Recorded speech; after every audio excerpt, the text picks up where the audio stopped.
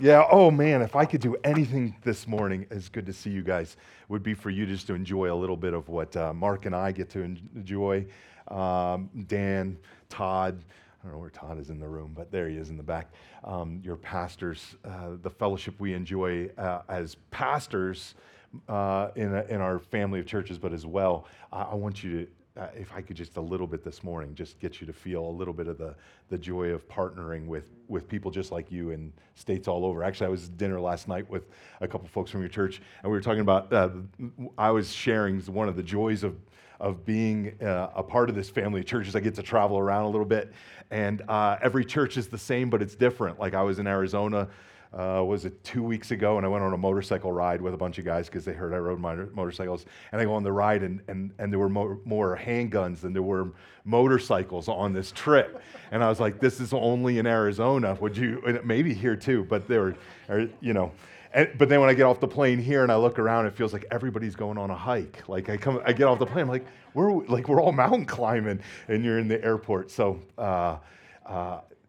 greetings from all your sister churches, not just the pastors, but the members of the churches. Actually, I know for certain regularly at this point, folks have been praying for your pastor, Dan and Dinah, and your family as you, and just rejoicing as we heard some recent reports of some health. But I know the Orange Church is praying this morning, probably. I guess they're still asleep. I don't know what time zone we're in, but praying for you, and there are members of our church. It's not just a pastoral fraternity, but it's actual church members. And if you're ever in Southern California, you're going to Disneyland or something like that, we'd love to have you on a Sunday morning and for you to meet the folks around there. As well, if I could just say one more thing. You don't realize how big your footprint is. Like in California, we talk about our carbon footprint. That's what it's all about, our carbon footprint. Maybe it is here too. But we'll say your gospel ministry footprint is much, much larger than you're aware of, and in particular, through your pastor, Mark. In particular, in the West, and I've probably said this before to you maybe 3 years ago, but it's still true. It's more true. You can find smart guys. There are a lot of smart guys. I'm not one of the smart guys, but I can identify the smart guys in the room. Mark is our Western, you might say, family of churches smart guy. But it's easy to find smart guys. It's really difficult to find a smart guy who's his maturity level, the depth of his love for the Lord, his love for the gospel, his discernment matches his smartness, and that's what. If you were in a room full of Sovereign Grace pastors in the West, you would experience everybody at moments turning to listen to your pastor as we're wrestling with something, the dumb guys in the room, and then Mark explains to us whatever it is that we're trying to understand. Mark is a gift, I know, to you, but thank you for sharing him. Thanks for sharing all your lives with us as family churches, but thanks for sharing Pastor Mark with us. We're a stronger, more fruitful, happier church in Old Town Orange in California because you share Pastor Mark with us. And I know this week you'll be in Orange again. You were there like 2 weeks ago with a bunch of pastors just fellowshipping and having a retreat. And then this week you'll be examining a bunch of young guys who want to join Sovereign Grace churches as a pastor and be ordained. And Mark will be the smart guy on the other side of the table evaluating them. Thankfully, I was ordained before Mark was the chairman of the regional ordination committee, which explains a lot in a moment. You're going to catch on, but so thank you. You're bearing fruit right here, and I know in your hearts and your lives, but you're bearing fruit all over the Western U.S. Actually, nationally, you're a national treasure as you serve on our theology committee as a denomination globally, which sounds really impressive as global theological community. So thank you. Oh gosh, I could just go on and on. If you would, turn with me in your Bibles to 2 Corinthians chapter 5. If you don't know the Bible, you're unfamiliar with the Bible, safe place. Just look up 2 Corinthians 5, Google it, and you'll find it. 2 Corinthians chapter 5 is a familiar passage of Scripture. If you know your Bibles, there's nothing new I'm going to say this morning. I'm not one of those smart guys. The Apostle Paul is defending who he is, his apostleship. He's explaining to this early church, some of the first Christians, what it is that God had commissioned him to do, and in turn, by implication, what we are commissioned to do. You and I are commissioned to do as well. And as you turn there and I read, just watch it as you read. Just take it in. How many therefores there are in this passage? There are more therefores per square, you might say per square inch, in this passage than anywhere else in Paul's letters. There's a lot of therefores because this is one of those passages that Paul's hanging what his therefore is, why he exists on what he's about to say here. And in fact, this can be your therefore as well. It is your therefore. So look with me. I'll read then pray. 2 Corinthians chapter 5, beginning with verse 11. Translator heading reads, the ministry of reconciliation. Paul writes, verse 11, therefore, there's the first one, therefore, knowing the fear of the Lord, we persuade others. But what we are is known to God, and I hope it is known also to your conscience. Verse 12, we are not commending ourselves to you again, but giving you cause to boast about us, so that you may be able to answer those who boast about outward appearance and not about what is in the heart. Verse 13, for if we are beside ourselves, it is for God. If we are in our right mind, it is for you. For the love of Christ controls us, because we have concluded this, that one has died for all, therefore all have died. And he died for all, that those who live might no longer live for themselves, but for him who for their sake died and was raised. Verse 16, from now on, therefore, we regard no one according to the flesh. Even though we once regarded Christ according to the flesh, we regard him thus no longer. Therefore, if anyone is in Christ, he is a new creation. The old has passed away. Behold, the new has come. All this is from God, who through Christ reconciled us to himself and gave us the ministry of reconciliation. That is, in Christ, God was reconciling the world to himself, not counting their trespasses against them, and entrusting to us the message of reconciliation. Therefore, we are ambassadors for Christ, God making his appeal through us. We implore you on behalf of Christ, be reconciled to God. For our sake, he made him to be sin who knew no sin, so that in him we might become the righteousness of God. These are the very words of God. Would you pray with me briefly that we might understand them? Father, take these words, and with your Spirit who's here today, would you change us? Would those words impact our hearts and our minds, renew our thinking and our feelings? Don't let any of us leave here the same as we arrived as we listen to you speak. Father, fill me with your Spirit. Let me serve my friends. In Jesus' name we pray. Amen. Amen. Okay. Listen, observation. America's all kinds of things, but America at this moment is bored. America's bored. Recent studies indicate that on average, the American experiences 131 days out of every year we experience boredom. Scientists are actually studying this phenomenon because they know how bad boredom is for us, our country, and our society, for us personally. And if you're wondering how they measure boredom, it's really funny. Listen, here it is. One prominent researcher on the study of boredom, he takes participants in and he shows them a video clip in a quiet room all alone. And here's the video's designed to cause them to be clinically bored. Okay, the video goes on like this for minutes. Two men stand in a white windowless room. This is how they silently, this is so odd. They take clothes from a pile between them. And if you do laundry, you know boredom.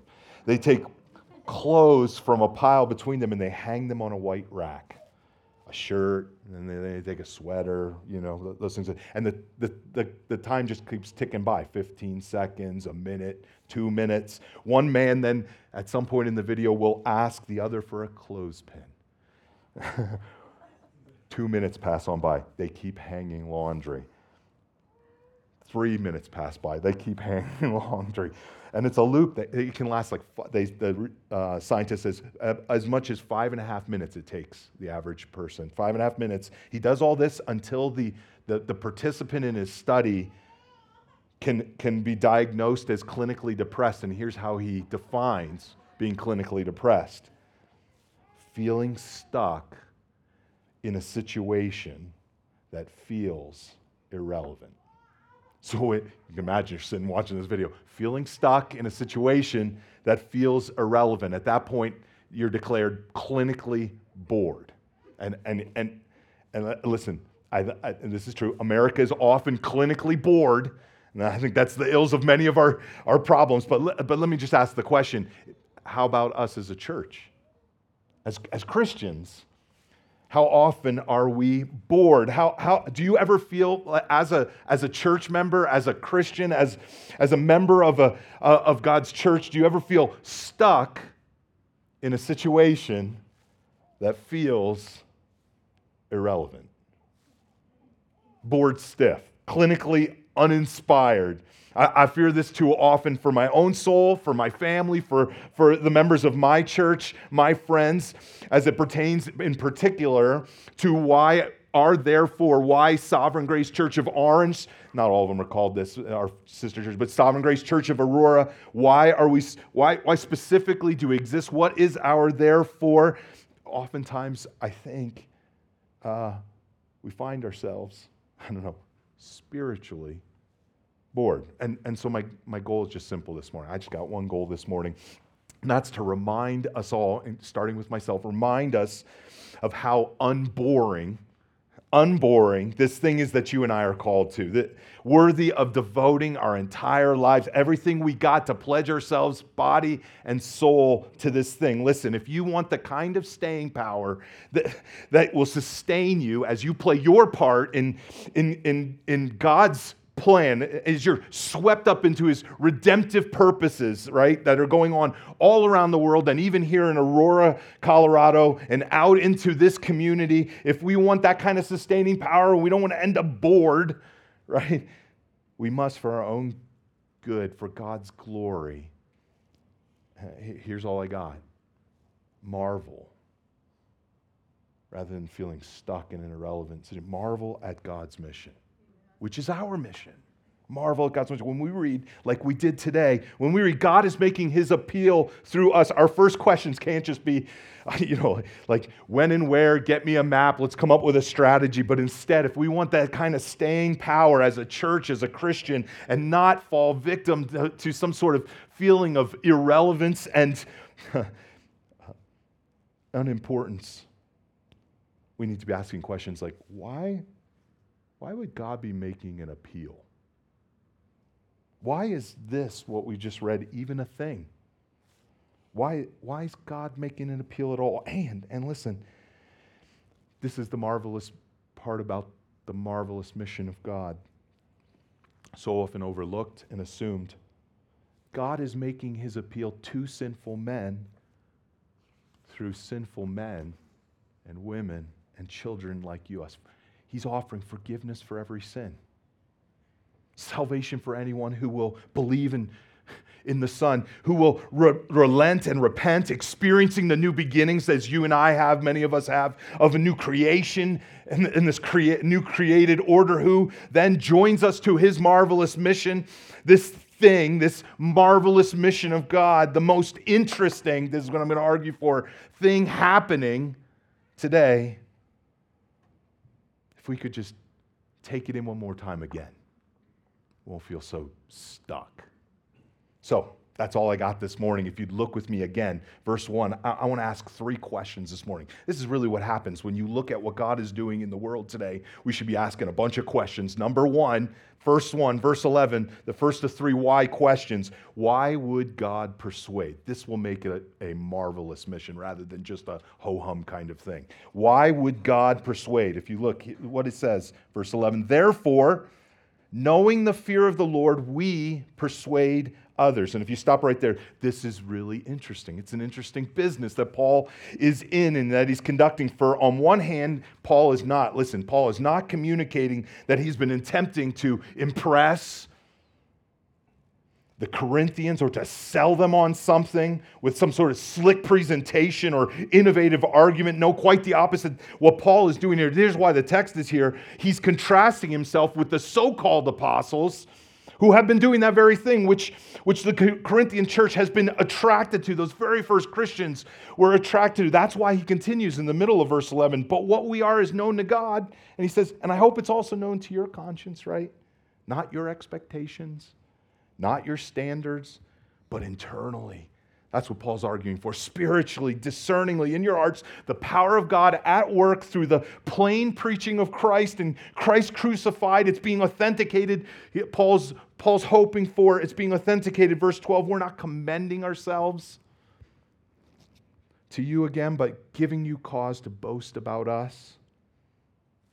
Paul, and if that seems odd, listen, this boast about us, more like boast about the work of Christ through Paul. That's what he's saying. And his associates. In spite of Paul and his associates, why would God be persuading? In spite of Paul and his associates, the Corinthians, Paul is saying, if they were honest, would admit it, as he explained himself in the last chapter, chapter 4, we have this treasure in jars of clay.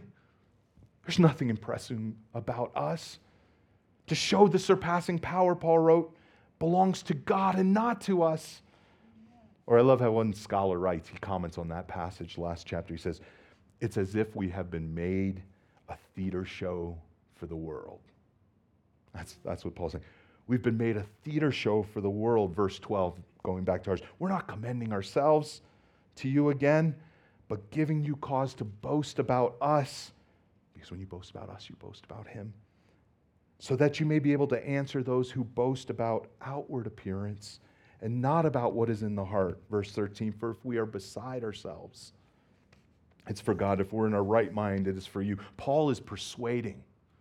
Paul's persuading, but in his persuading, he is trusting, not in his power of persuasion, but in the Lord's, which then begs the question, if I go back to that question, if God is able to save, and this is what makes it marvelous, God's able to save, and he is, right? And you catch that actually in the little phrase, knowing the fear of the Lord, as in knowing that God is sovereign and does whatever he pleases, and this surely extends to his mission to ransom people from every nation for his son and for his pleasure. If that's the case, God is sovereign, he can save, and it is, then why would he persuade anyone?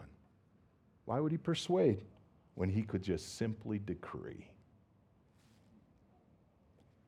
Why is God persuading when he could just do it unilaterally, drop the hammer? Listen, this is what makes it marvelous. Cause for us to marvel in what God is doing, what we've been swept up to. Listen, he creates us, we reject him. Here's the gospel. He creates us, we reject him. He doesn't simply then just like turn over the game board, shuffle the deck, and reset the pieces. No, then we learn, this is the story of the Bible, it's a missional document. We learn that he then sets out to win us back. Like a bridegroom wins his bride. All of his powers, this is this persuading word, all of God's powers engaging all of you. Your head, your heart, your soul. I love how Richard Phillips, he wrote a great book about this. He says this when he writes, this irresistible persuasion, right? Why would God persuade? This irresistible persuasion glorifies the entire Trinity.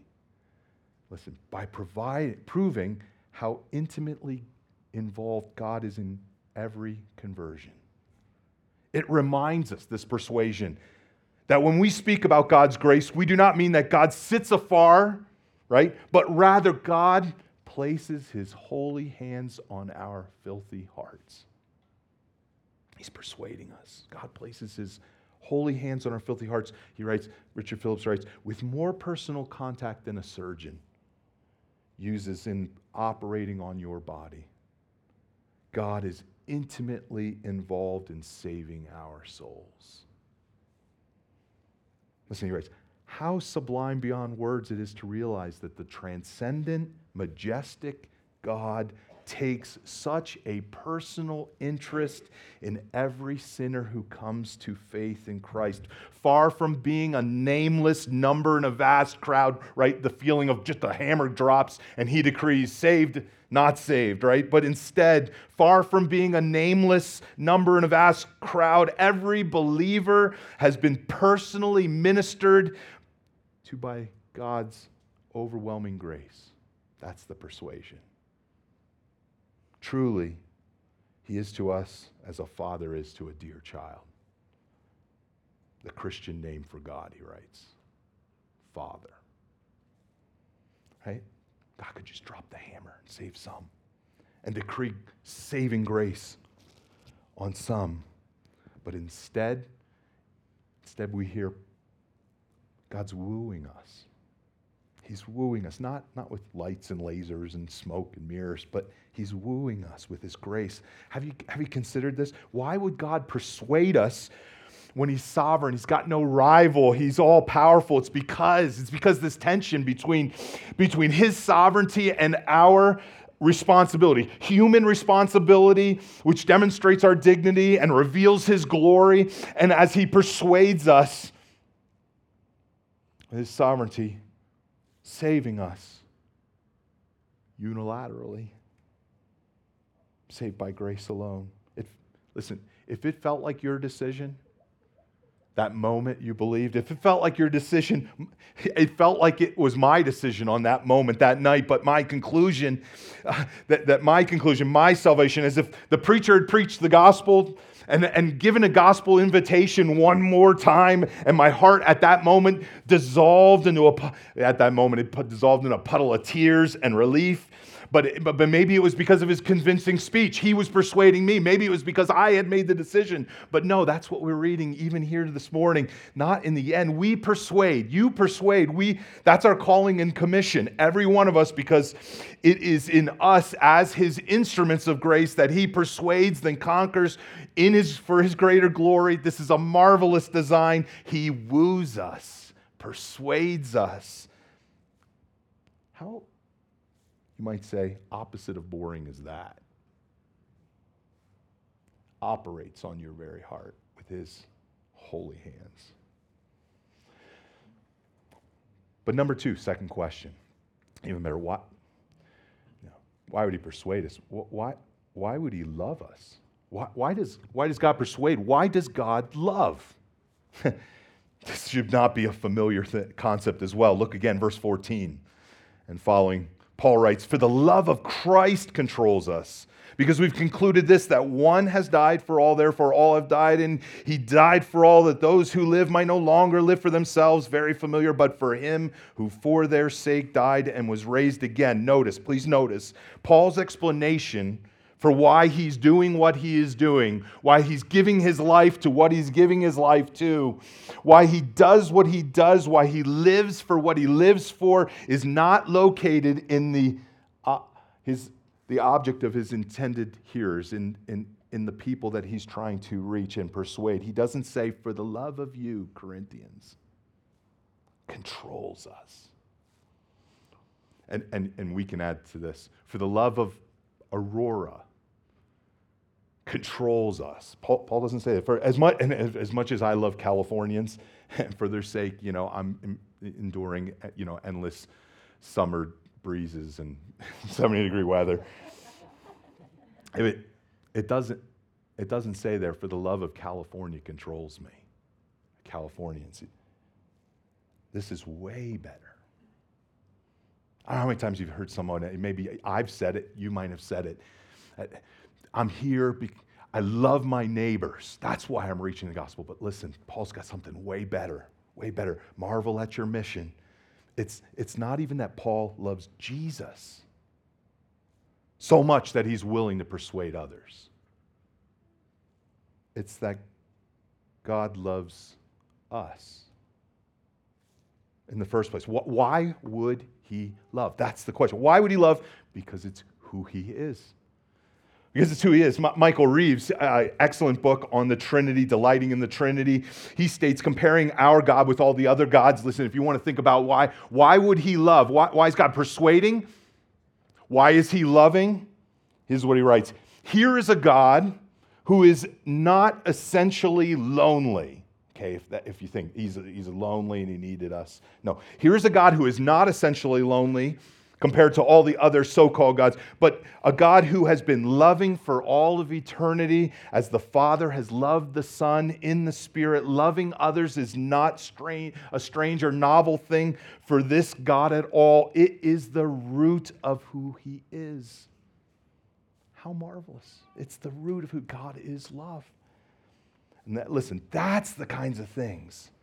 Those are the kinds of realities that can fuel a lifetime of being evangelistic, thinking and loving and caring for our neighbors and living as ambassadors for Christ. These are the kinds of things that can cause us to want to be church planters and to be parents and small group leaders and be present in the lives of our neighbors in our community who are perishing. Not because you're lovely, not because your neighbors are lovely,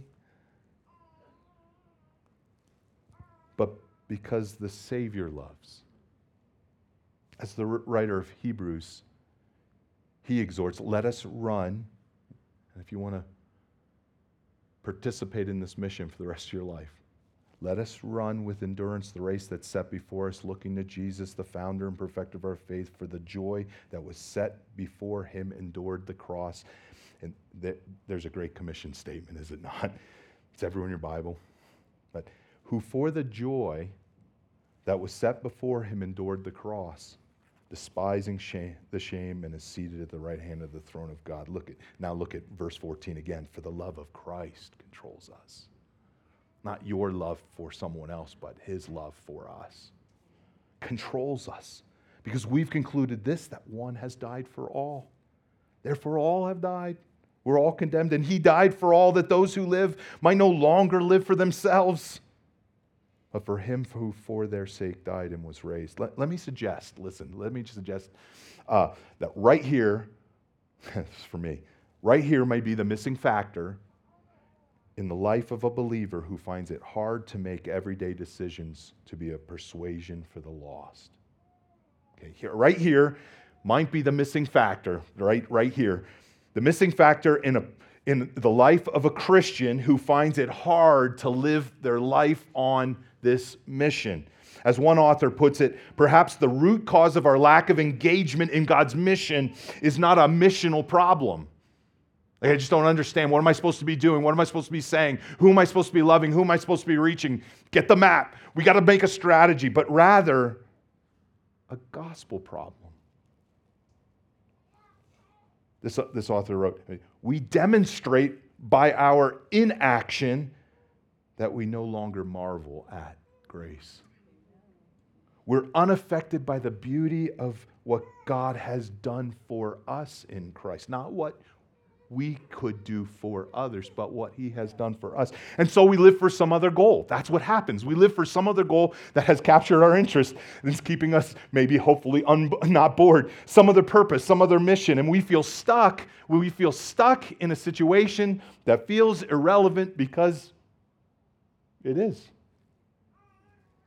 Because we've missed this. By this we know love, that he laid down his life for us.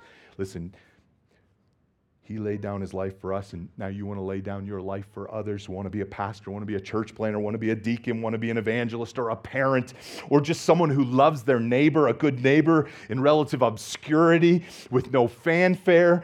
Fill up in a mystery that was so long hidden but now revealed. God the Father and the Son and the Holy Spirit in perfect harmony from all of eternity came down to us in the person, Jesus, who agreed with the Father to enter our dark world and your neighbor's dark worlds and live for us and die for us and be raised out of the grave for us, that he might demonstrate his love for us and for them, save us and redeem us and reconcile us and invite us into his world, which is love. Why would he love? This is where he is. This is where he lives. Listen, Jonathan Edwards, my favorite dead old guy, this is how he calls it. You've probably heard this before, but he says, there is in heaven this fountain of love. If you're unfamiliar with God, Here's where he lives. There is in heaven this fountain of love, this eternal 3-in-1, set open without any obstacle to hinder access to it. That's heaven. There is in heaven this glorious God who is manifest and shines forth in glory in beams of love. There is this fountain that overflows in streams and rivers of love and delight, enough for all to drink at and to swim in. And he writes, yea, so as to overflow the world as if it were a deluge of love. And if we can get that, how could we live for something else, have a different therefore? That's why Paul writes, verse 16, Paul says, the way we see the whole world has changed. Right? Look at verse 16. He says, from now on, therefore, we regard no one according to the flesh. We don't see it the way we used to see it. No one according to the flesh, even though we once regarded even Christ according to the flesh. We saw him according to my natural understanding. No longer. We regard him thus no longer. Therefore, if anyone is in Christ, he's a new creation. The old has passed away, the new has come. He's talking about resurrection power. He's talking about dead men walking, which reminds me, I don't know if COVID were a couple slow, dark years for you, but they were for me, and there were many times I needed encouragement, right? And I'm wrestling with why, right? All of it, why? But in the middle of it, if I could I'm steeping my soul in this reality that God is love and what he is doing. I got this hymn. I don't know if I shared this with you. Maybe I shared this last time I was here because I was here during COVID. You didn't recognize me because I had a mask on.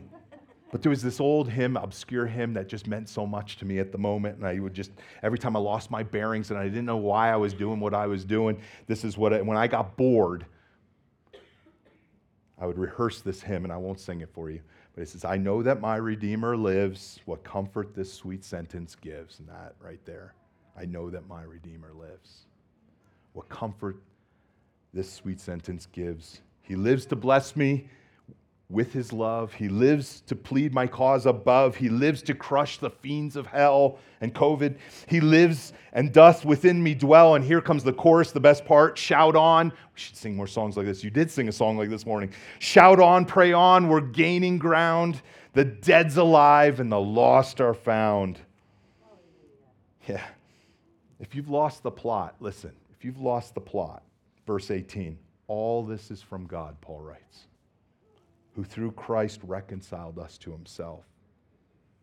So the chief and final answer to every question, especially when it comes to why God loves us, why we would love others in the first place, is that by his loving us, we would love him and enjoy him here and in heaven for his greater glory. That's the kind of realities and truths that can fuel and warm up a church to want to reach her city and her community. Why would he love? Because he is love.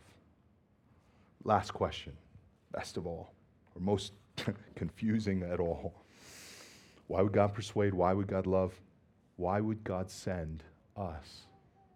Why us? Right? Why us? Why would God persuade? Why would God love? Why would he send us? And you got to be real here. Before we look at the text, just be real here for a minute. Why us? Why you? Why me? Why the church? Why employ us in his persuasion and his loving others? He could use anything that is at his disposal, which is everything. Why does my changed life, right? What does my changed life have to do with anyone else's potentially eternally changed life? We read again verse 18. All this is from God, who through Christ reconciled us to himself and gave us the ministry of reconciliation. It should be surprising. Verse 9, that is, in Christ God was reconciling the world to himself, not counting their trespasses against them. And this is, marvel at this, and entrusting to us the message of reconciliation. Therefore, we are ambassadors for him. Ambassadors for Christ. God making his appeal through us. And all I got on that answer of the why us is why not. Why not? None of that fit our expectations so far, right? After abolishing, right, just clearing the deck, abolishing all the condemnation that you and I justly incur, even on a daily basis, and would deserve eternal torture and not to be able to drink from that fountain of love. He turns around then after offering that to us. He uses our ransomed lives as we heard before, a showcase, a theater show of what he does, of what God does for the rest of the watching world. We are his persuasion. We are his persuasion. We're his representatives. We're his ambassadors. Marvel at, listen, marvel at the mechanics of this, how the gears turn, right? Whether you recognize it or not, your life is persuasive. They're all persuasive. We're all persuading. The question is not, are you persuading? But what conclusion is being drawn by your family and children and friends and neighbors and coworkers, your classmates, your fellow churchmen and churchwomen as they watch you? That's going all the way back to the beginning. Paul wants them to boast in him.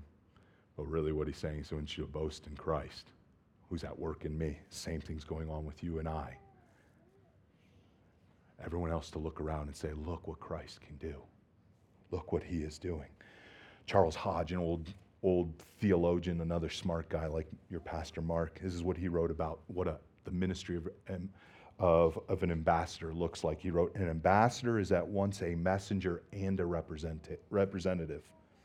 An ambassador is at once a messenger, speaking, right, and a representative. He does not speak in his own name, right? He does not speak on his own authority. That's us. What he communicates, what we communicate is not his opinions or demands as an ambassador, but simply what he has been told or commissioned to say. That's an ambassador. But also, his message derives no part of its importance from his trustworthiness as an ambassador.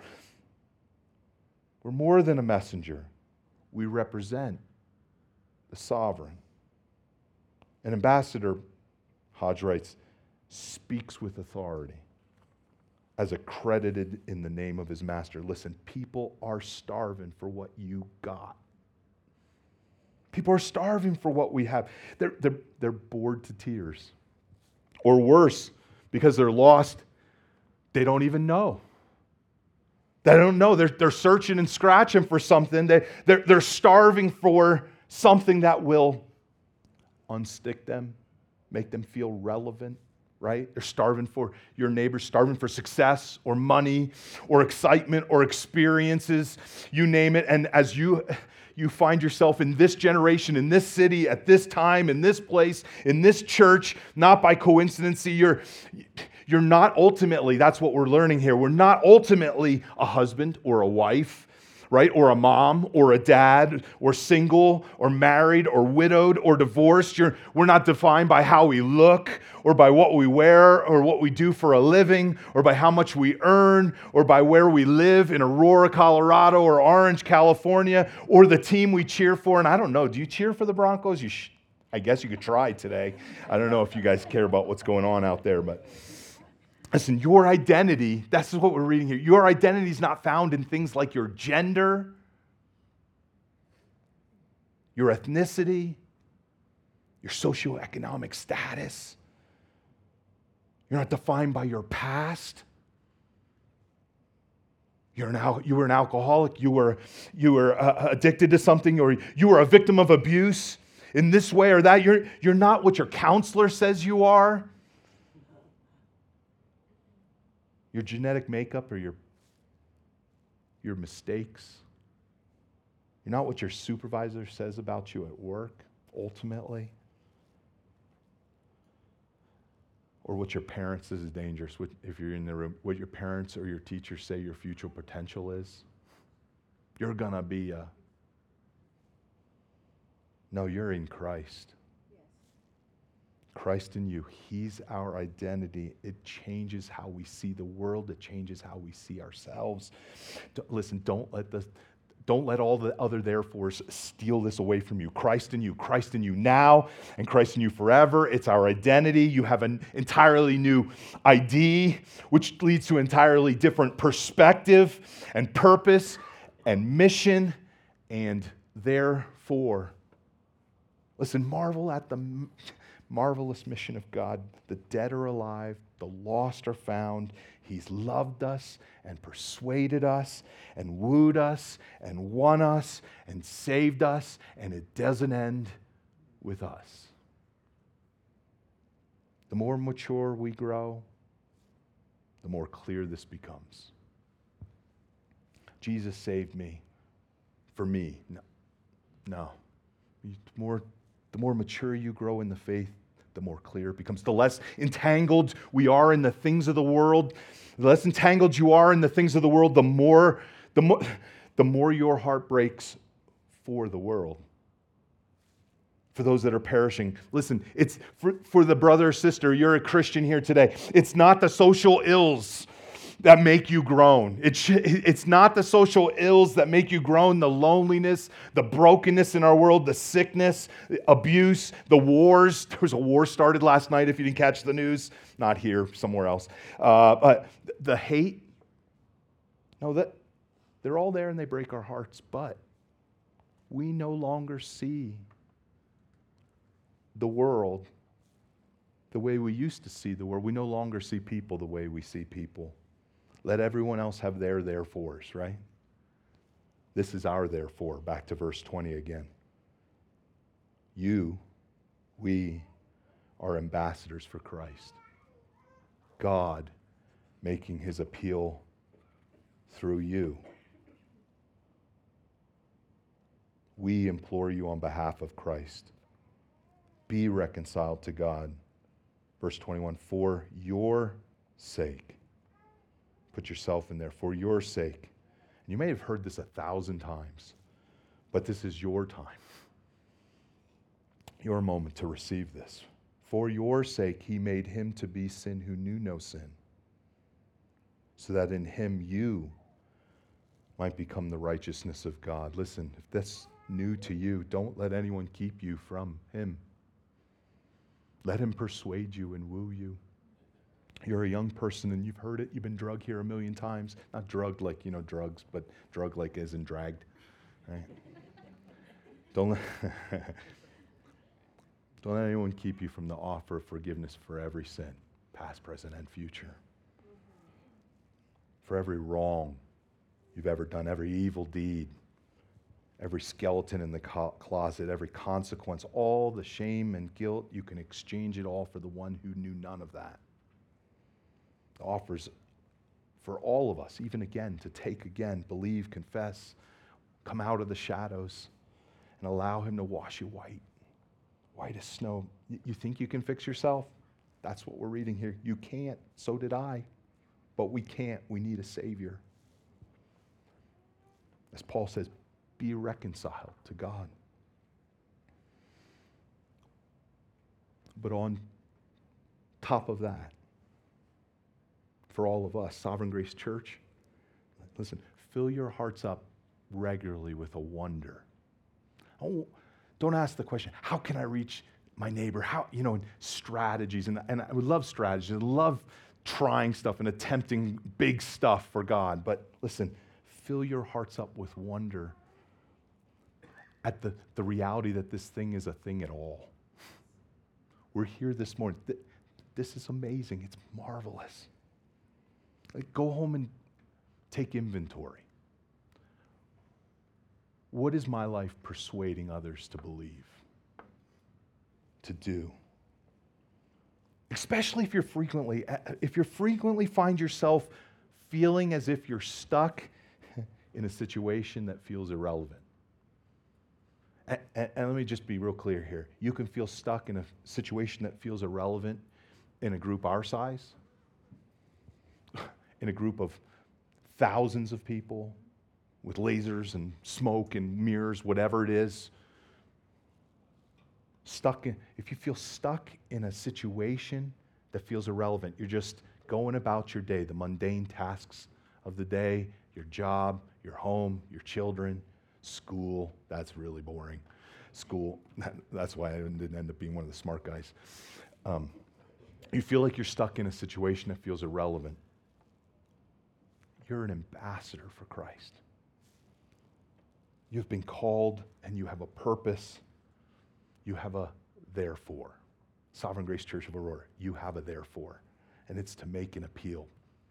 Appeal to everyone who can see you. Be reconciled to God. Would you pray with me?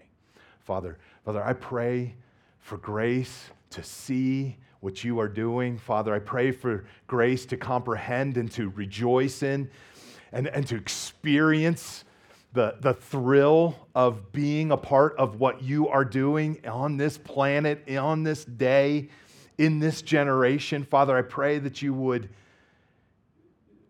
stoke a fire in the furnace of Sovereign Grace Church of Aurora, that each and every day, each and every Sunday, body, soul, every moment, everything we have, everything they have, would be marshaled into your purposes to reconcile the world through your Son. Delight, I pray you would delight this church as they see the fruit of your work, as they represent your work in Aurora, we pray. In Jesus' name, amen. Amen. Let's stand and sing in response.